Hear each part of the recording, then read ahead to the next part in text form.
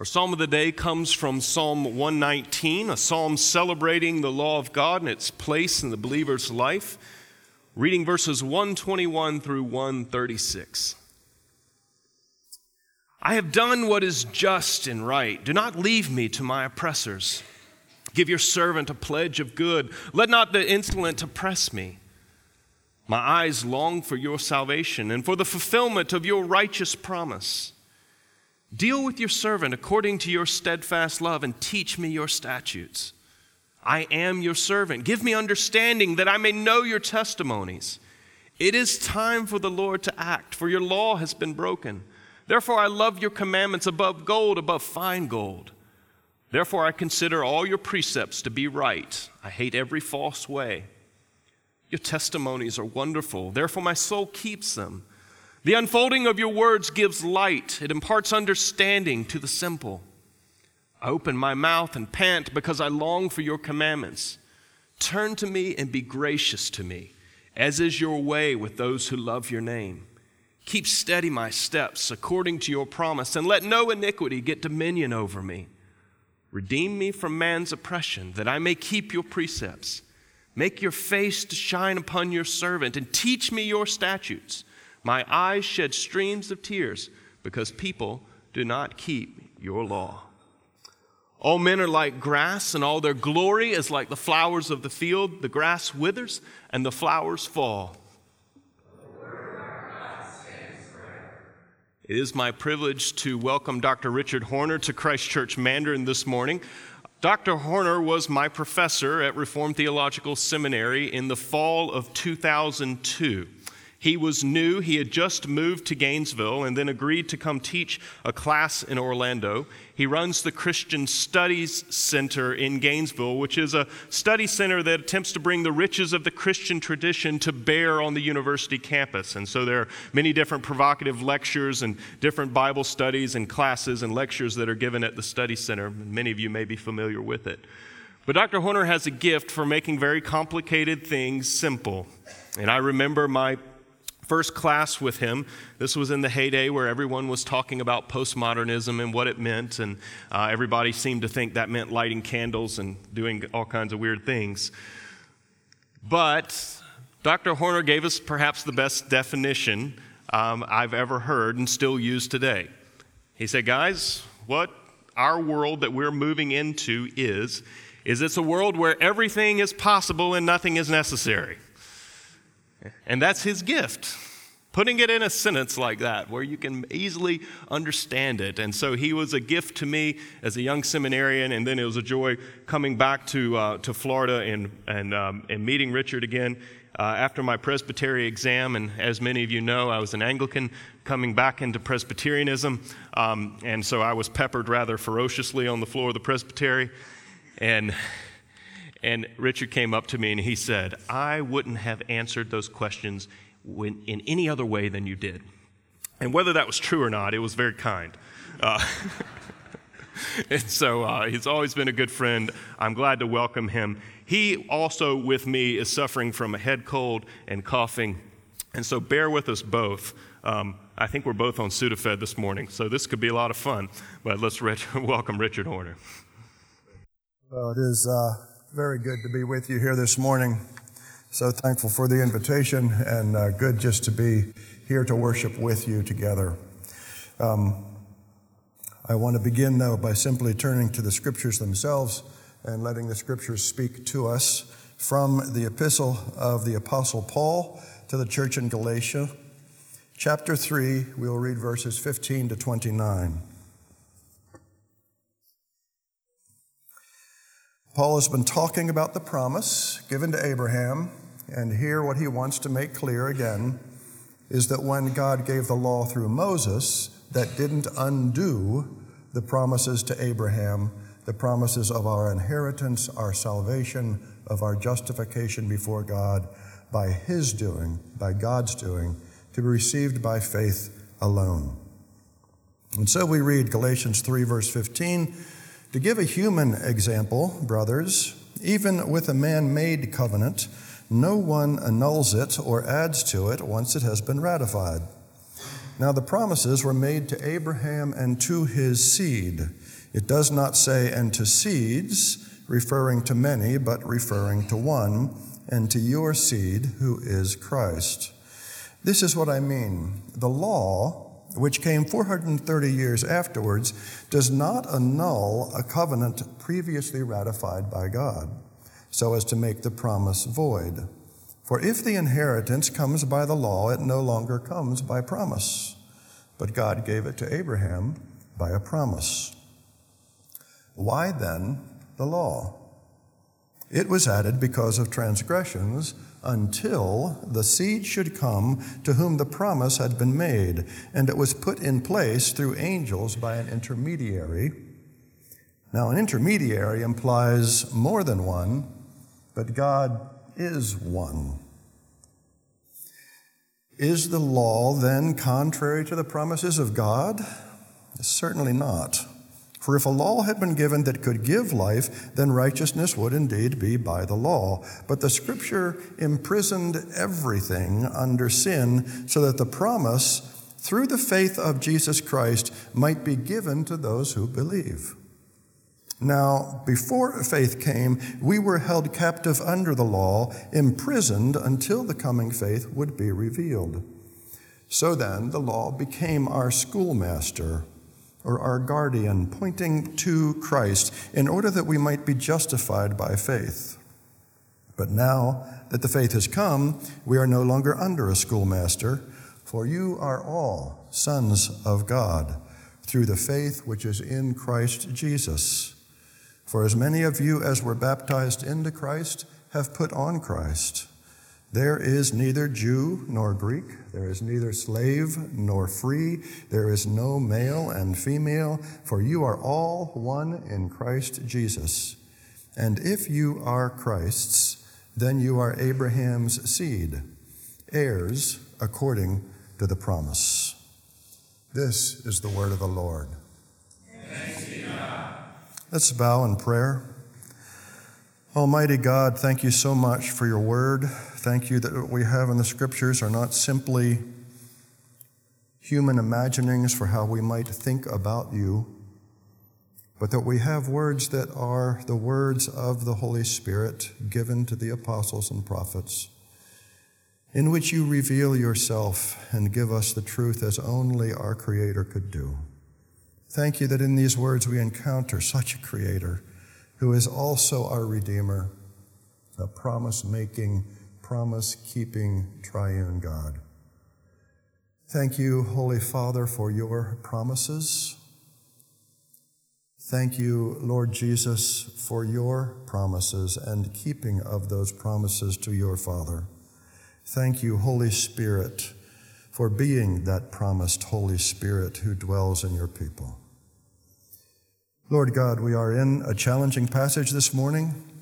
I feel my weaknesses before it. I pray for brothers and sisters and friends here that you would grant them mercies and grace, that together we would understand your word. And whether we get this phrase or that argument right or wrong, may it lead us to Christ. Lord Jesus, we come to thee as we have sung, thy glorious face to behold. Be thou our vision again this morning, and may the result of the consideration of your word and hearing it this morning be that we see Jesus more clearly and are drawn more closely to him. We thank you and pray in his name. Amen. As Chuck says, I am coughing along with him this morning. But I am awfully glad to be here this morning. Finally, Chuck and I have talked about doing this more than once, my schedule always seeming to be the problem, but finally it's worked, and I am delighted to be here at Christ Church this morning. We have had good friends in this congregation over the years. Our own pastor, Tim Hayes, has background in this congregation. We're so thankful for Tim in our case, and just have had so much respect for the pastors of this church over the years as well. Delighted that my former student, Chuck, is in this role with you at this point. Delighted for his ministry among you and the ministry that you all have together in this community. When Chuck invited me to preach, he told me that you were currently making your way through a series in the Epistle to the Galatians, and asked me if I would be willing to just kind of fit right into the preaching rotation and take an assignment. And I said, yeah, actually, I'd be glad to do that. I like to be given an assignment when I preach. It actually takes a little pressure off of me. So I said, sure, let me do whatever's on the schedule. And then I realized what the passage was that he was asking me to look at with you this morning.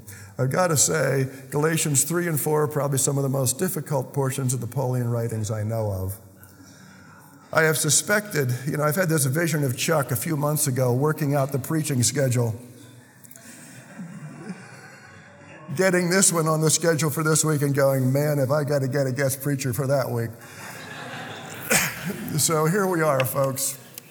I am that guest preacher, but genuinely glad to be so, glad for my own reflections and study of this passage again recently. And I do trust that as we drop into this difficult passage and look at it with some carefulness, I trust that whether I get this phrase or that argument right or wrong in its detail, that it will lead us to see Christ more fully, that it really will draw Jesus into view and draw us more closely to him.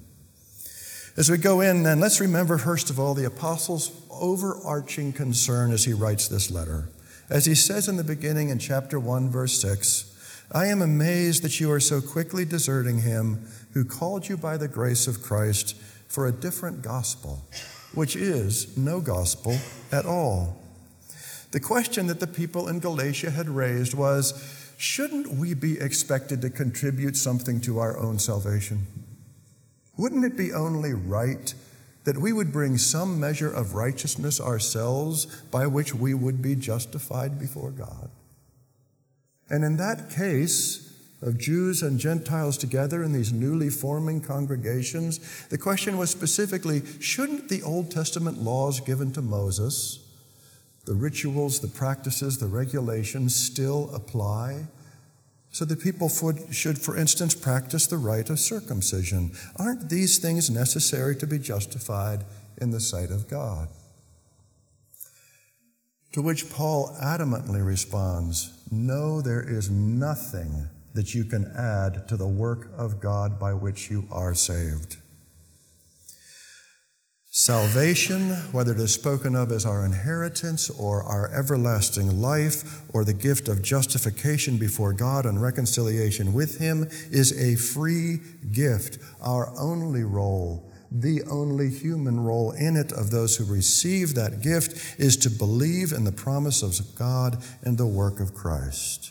Paul wants to make it very clear not only that this is how it was in the time of his day and in the day of Christ, but that this is how it had always been in a true understanding of the Hebrew religion. This was not a new idea that Paul was introducing, that salvation would be the work of God's grace to be received by faith alone. He said that's how it was for Abraham. That's how it was for Moses. That's how it was for David and for the prophets who followed them. None of those people was saved through their own works of the law. Their salvation was based on the promise of God, the grace of God, and the work of the Messiah who would come, whom we know to be Jesus Christ. Now, in making this argument, Paul does contrast our faith and our works, making it very clear that it's not by our works that we are saved, but it is through the exercise of our faith in Jesus Christ that we are saved. But the other contrast, and I think an even more fundamental contrast in his argument, is not just between our works and our faith, but between our works and the work of Jesus Christ. Our works he refers to as obedience to the law, our attempts to get it right. The work of Jesus Christ he refers to in this phrase, the faithfulness of Jesus Christ. Now, typically in your English versions, and again, you would have seen it here this morning, that little genitive phrase, faith of Jesus Christ, is typically translated as faith in Jesus Christ. I would suggest, as I think Chuck has also done in his handling of this text, that the better, simpler, straightforward rendering of that phrase is the faith of Jesus Christ.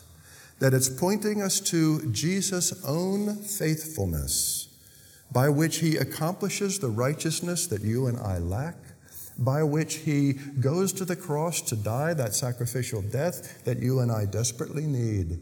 It is his faithful obedience to the Father. It is his faithful keeping of the promises to his Father. It is Christ's own keeping of the covenantal promises. It is his faithfulness. At the end of chapter 2, then, we read in verse 15, Paul talking about himself and Peter and the other apostles, "We ourselves are Jews by birth and not Gentile sinners. We know that a person is not justified by works of the law, but through the faith of Jesus Christ. So we have believed in Christ Jesus." You see, it doesn't eliminate or downplay the need for us to believe or trust in him. It brings the focus to the one in whom we trust. We are not justified by works of the law, he says, but through the faithfulness of Jesus Christ. So we have believed in Christ Jesus in order to be justified by the faithfulness of Jesus Christ and not by our own works of the law, because by our works of the law, no one will be justified. It is then the work of Jesus Christ that Paul points to and brings into focus as the means by which God delivers his people, whether it was in the day of Abraham, Moses, or the day of Christ, or in our own day today. As you move into chapter 3, then, Paul is continuing this argument, maintaining that salvation had always been the work of God to be received by faith alone. It was true of Moses, of David, of the later prophets. It was true in the day of Christ. And so in chapter 3, he appeals to Abraham as the example par excellence of salvation by faith. He quotes Habakkuk, saying that it is evident that no one is justified before God by the law, for the righteous shall live by faith. And so we come to this morning's passage, this challenging text, in which Paul uses some key terms in unusual ways. He weaves together a couple of different lines of thought. But I would suggest to you that his central argument in this passage is that while salvation has always been by grace and received by faith alone, the role that the law had played before Christ did change with the coming of Christ. Whereas before Christ came, the law played the role of convicting people of their sin and pointing them to the one who would come. Now that Christ has come, he does the work that the law once did. His overwhelming love, expressed in his incarnation, his selfless service, his profound teaching, his sacrificial death, his resurrection, his ascension to the right hand of God the Father where he prays for us, his pouring out of the Spirit, all this work of Christ now does the work that the law once did of convicting us of our sin and leading us to him for our salvation. We no longer need the shadows and the symbols, the regulations and the practices that the Old Testament people had, for now we have the reality to which all of that pointed. So as Paul writes it just a little bit earlier in the epistle, he says, the life we now live, we live by the faithfulness of Jesus Christ, who loved us and gave himself for us. Paul says there is now, O Galatians, O Christ Church, there is now an immediacy of Jesus Christ. Why settle? Why settle for those laws and those regulations and practices that pointed dimly toward him when now you have the reality, a personal reality, an immediacy of the presence of Jesus Christ, a union with him, the fullness of his Spirit. You are now in this privileged place of being sons of God by faith, Jew and Gentile alike. Live in the fullness of the presence of Christ. And so as he unpacks in this passage, his argument he has us looking at Abraham in verse 15, where Paul talks about both the law and the seed of Abraham, or the offspring, as I think whatever we read, English Standard Version, ESV, records. Look first at what he just says about the law. Verse 15, Paul writes, "To give a human example, brothers, even with a man-made covenant, no one annuls it or adds to it once it has been ratified. Now the promises were made to Abraham and to his seed." Skipping down to verse 17, "This is what I mean. The law which came 430 years afterwards does not annul a covenant previously ratified by God so as to make the promise void. For if the inheritance comes by law, it is no longer by promise, but God gave it to Abraham by a promise." Okay, so far so good? Abraham comes, receives the promises of salvation and of an eternal inheritance. He receives that by faith alone. Moses comes 400 years later, and through Moses, the people are given laws, regulations, rules, practices that they are now to practice. But Paul says that doesn't undo the promises to Abraham. That doesn't undo the idea that salvation would be by the grace of God and by the promise of God. Paul then asks an obvious question. If that is the case, in verse 19, why then the law? He answers by saying it was added because of transgressions. But before unpacking just what he means by saying that the law was added because of transgressions, Paul asks another question that lets him reiterate his main point. In verse 21, he says, "Is the law then contrary to the promises of God?"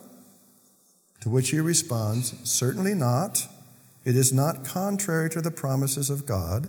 If a law had been given that could give life, then righteousness would indeed be by the law. But the Scripture, or the law, imprisons everything under sin, so that the promise that is rooted in the faith of Jesus Christ might be given to those who believe." Once again, he is clear. The promise of salvation comes through the work of the Messiah, Jesus Christ, and it is for those who believe. Again, this was not something that began at the time of Jesus. This had always been the case. But we no sooner get this clarity than we have this hard moment in this passage. In verse 23, we have this puzzling comment where Paul says, "Now, before faith came, we were held captive under the law, imprisoned until the coming faith would be revealed." What does Paul mean when he says, "before faith came"? I thought his argument was that salvation has always been by faith. This is part of what's so tough about this particular passage. What is going on in this moment with Paul? And thank you for being gracious and hanging in here with me as we do this careful reading. I think the best way to understand what Paul is saying here is not to see the word faith in this reference as a reference to the individual believing in Jesus Christ, but as a reference to the faith that has been ushered in by the coming of Jesus Christ. Translations handle this differently, but I would propose, I would propose that the article "the" should appear with the word faith in verses 23 to 25. It is there in the Greek. I think it ought to be there in the English, and I'm not sure why it's not frequently translated that way. In other words, Paul is speaking of the faith with a capital F here, much as he did earlier in the epistle in chapter 1, verse 23, where he says that he was now preaching, quote, "the faith that he once tried to destroy." One might even read the word Christian in here, the Christian faith. This message of salvation now, not just for Jews, but for Gentiles as well. This message of good news about the forgiveness of sin, the union with Christ that is now there, the presence and pouring out of the Holy Spirit, the standing as sons of God. The teaching that salvation is by faith has not changed, but new realities of the immediacy of Jesus Christ for the believer have been introduced. And so Paul argues that before the coming of Jesus himself, back in the day of Moses, the law was added because of transgressions. And when he says that, he seems to mean two things. He gives us two images here for what it would mean that the law was added because of transgression. In verse 22, the scripture or the law imprisoned everything under sin.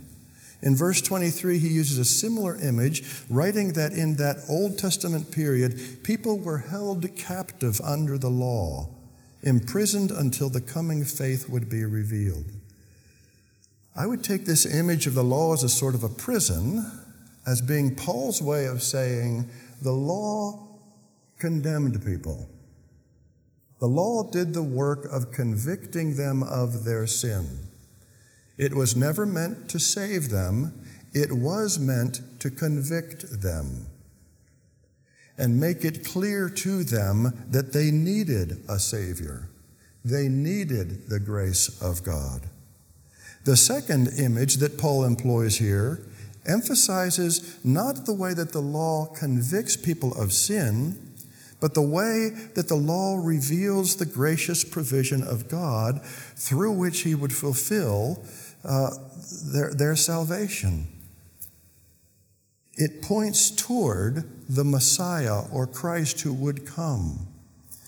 Remember, he says, the law was our schoolmaster pointing to Christ in order that we might be justified by faith. And again, that was the ways back in the day of Moses. Moses was justified by faith in Christ. Remember, the law was not simply a set of thou shalt nots.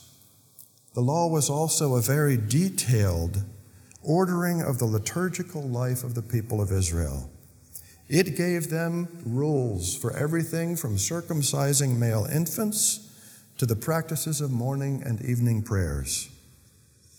It gave them rules for everything from how to furnish the temple to what the priests were to do in celebrating the feasts.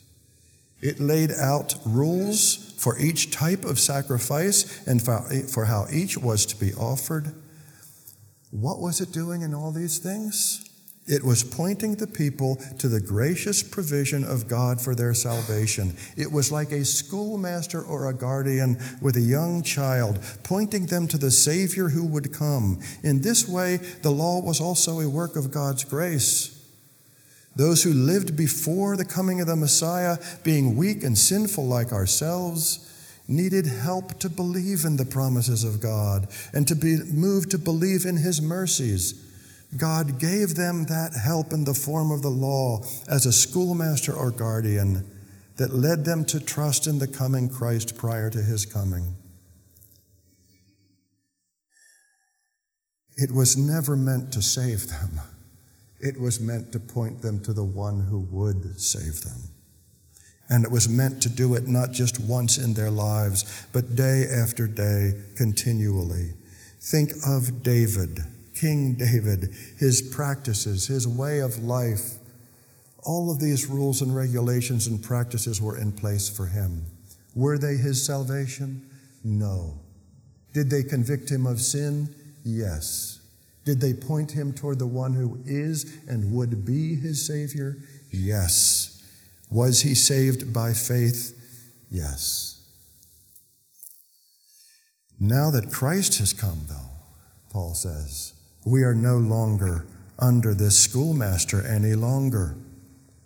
Verse 25, now that the faith has come, that Christ himself is here, we are no longer under a schoolmaster, for you are all sons of God through the faith in Christ Jesus.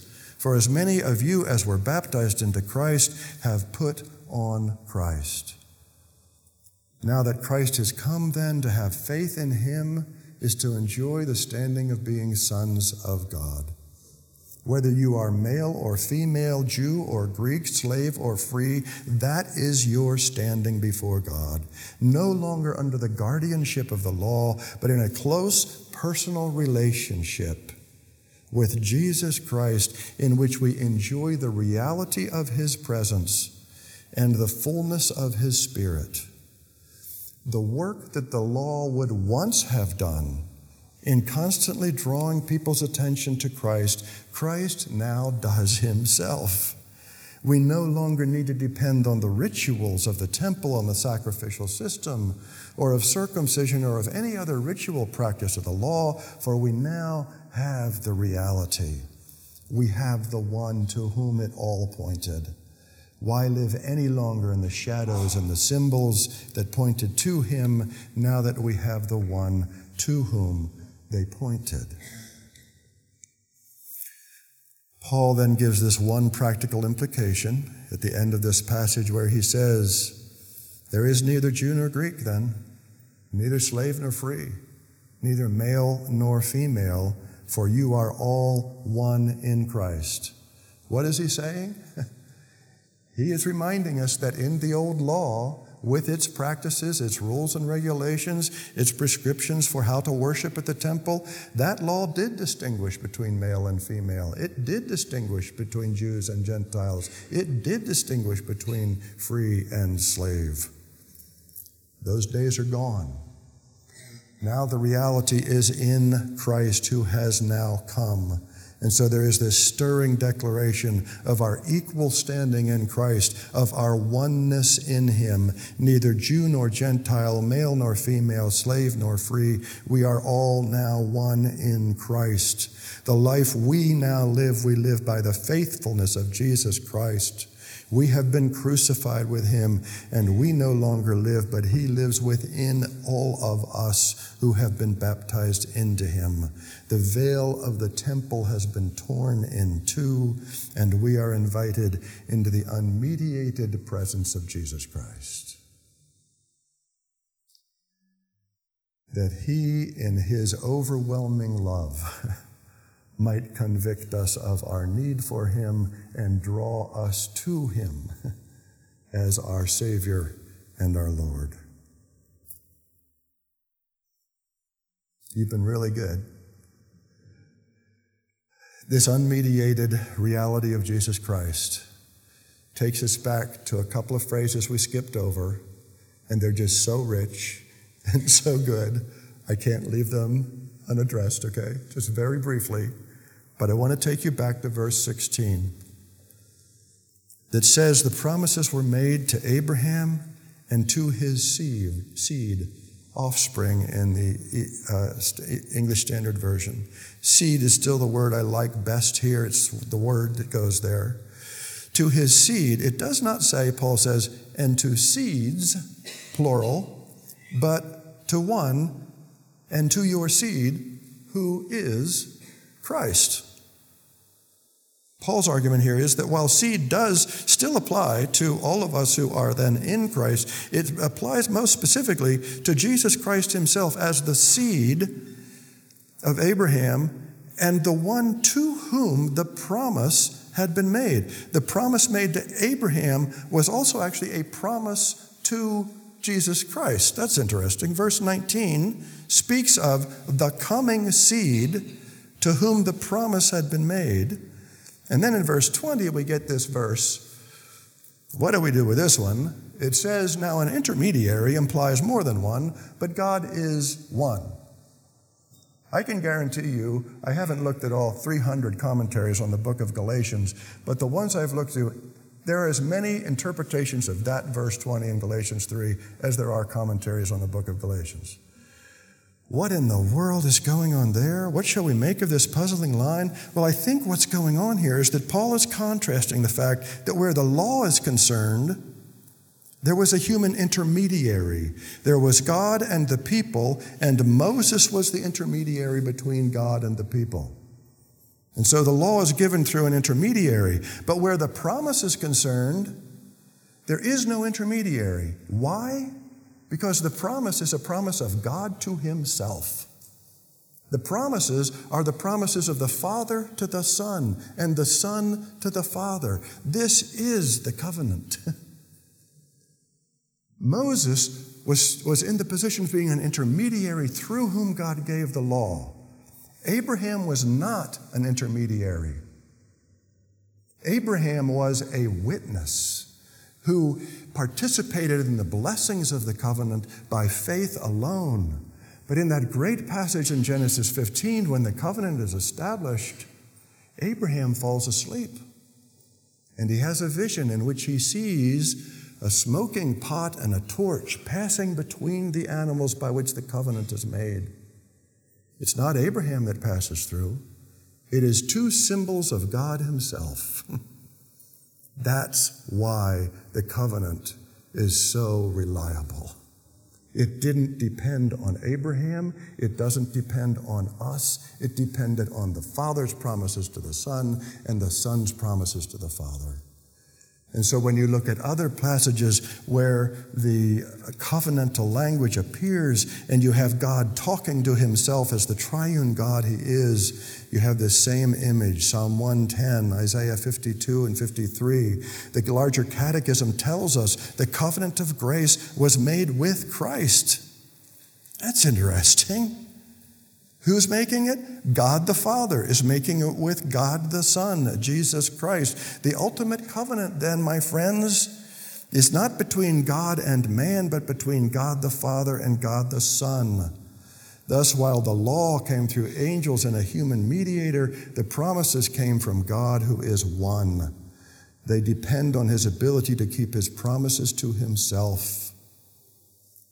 Thus, while there needed to be an intermediary between God and the people when God gave the law, there did not need to be an intermediary between God the Father and God the Son when God established the covenant of grace. For, as Paul says here, God is one. And so this passage leads us to Christ. Poignantly, powerfully, think about Jesus in the garden on the eve of his death. Enter into his struggles there. What's happening? This is the cup of the covenant, he says. A different image from the Old Testament imagery of the animal sacrifices. Now it is a cup that is to be drunk. And his prayer in the garden with his heavenly Father, is there no other way to do this? Is there no other way to accomplish the salvation of the people that we love? And the answer is no, there is no other way. These are the promises we as Father and Son have made to each other. This is the plan of the triune God from before the foundation of the world. And in Christ's death, that plan would reach its deepest fulfillment. He would fulfill his promises to the Father. And through Christ's faithful obedience, God would accomplish our salvation. A salvation that we receive with open, empty hands by faith alone, to which we can add nothing. So that, as Paul puts it in verse 22, the promise that is through the faith of Jesus Christ is given to those who believe. Well, again, you've been gracious and patient, giving your attention to this careful reading of the text. As we finish, I just want to encourage you, whether we've followed the details, whether I've gotten this or that or the other thing right or wrong, I trust that what this passage does for us, and what I know the apostle would want it to do for us, is to point us toward Jesus. And to just remember again, there is nothing we can do through our works of the law to add to the work that Jesus Christ has done. Rest in the promises of God made good in Christ, and draw near to him. Look into the face of Jesus Christ, and as Paul says to the Corinthian church, behold the glory of God in the face of Christ. What changed, you see, with the coming of Jesus was not that the basis of our salvation changed, or the one through whom we are saved changed, or that it is received by faith has changed. All of that remained the same. What was new and different was that Jesus would now do the work that the law once did, in convicting us of sin and drawing us to him as our Savior. He now convicts us and draws us to himself. Why look any longer to the rules and regulations then that gave people a glimpse of the coming Savior once the Savior had come in all his fullness? Let our standing as sons of God free us from the need for a tutor or a guardian. Let this clear vision of the incarnate Son of God and all of his faithfulness be all we need. Let Christ and him crucify overwhelm you. Look to Jesus and sing that song we sang this morning, Be my vision, be thou my vision, over and over. Come alongside the manger and see the one through whom the worlds were made, lying as a helpless babe. Recognize the humility of becoming human, the further humility of becoming a baby, the further humility still of his poverty and of being born in a barn. Walk with him and hear his teaching. Marvel at his wisdom. Drink in the Gospels. Read the Gospels. Read the Gospels, and to read the Gospels all the more. Watch him bring healing and forgiveness and peace to sick and troubled souls. Come into that garden and behold his agony. Come to the cross. And though you may hold back, even as his disciples did, witness that still greater suffering of the Lord Jesus, the fullness of that love by which he keeps his covenantal promises and accomplishes your salvation. Look to him as he is now risen and ascended at the right hand of God the Father Almighty, where he prays for you as your high priest. Let the reality of his love, of his presence, do the work of convicting you of your need for him. Let his love do the work of drawing you to himself, to rest fully in him, to draw near to him, not just once in your life, but day after day after day as a way of life. You have been crucified with Christ. It is no longer you who live, but Christ who lives in you. And the life you now live in the flesh, you live by the faithfulness of the Son of God, who loved you and gave himself for you. Almighty God, how thankful we are for your word. Thank you for your grace this morning and your Spirit to attend to that word. Oh, be thou our vision. Open our eyes, open our ears, open our senses, open our minds and hearts to see, to hear, to understand, to know this love that surpasses knowing, to know this Jesus in whom and through whom you reveal yourself and you love us so profoundly. Do forgive us for our idolatries, forgive us for our trivialities. Draw us, please draw us to Jesus. And may this word this morning serve you in that purpose. We pray in his name. Amen.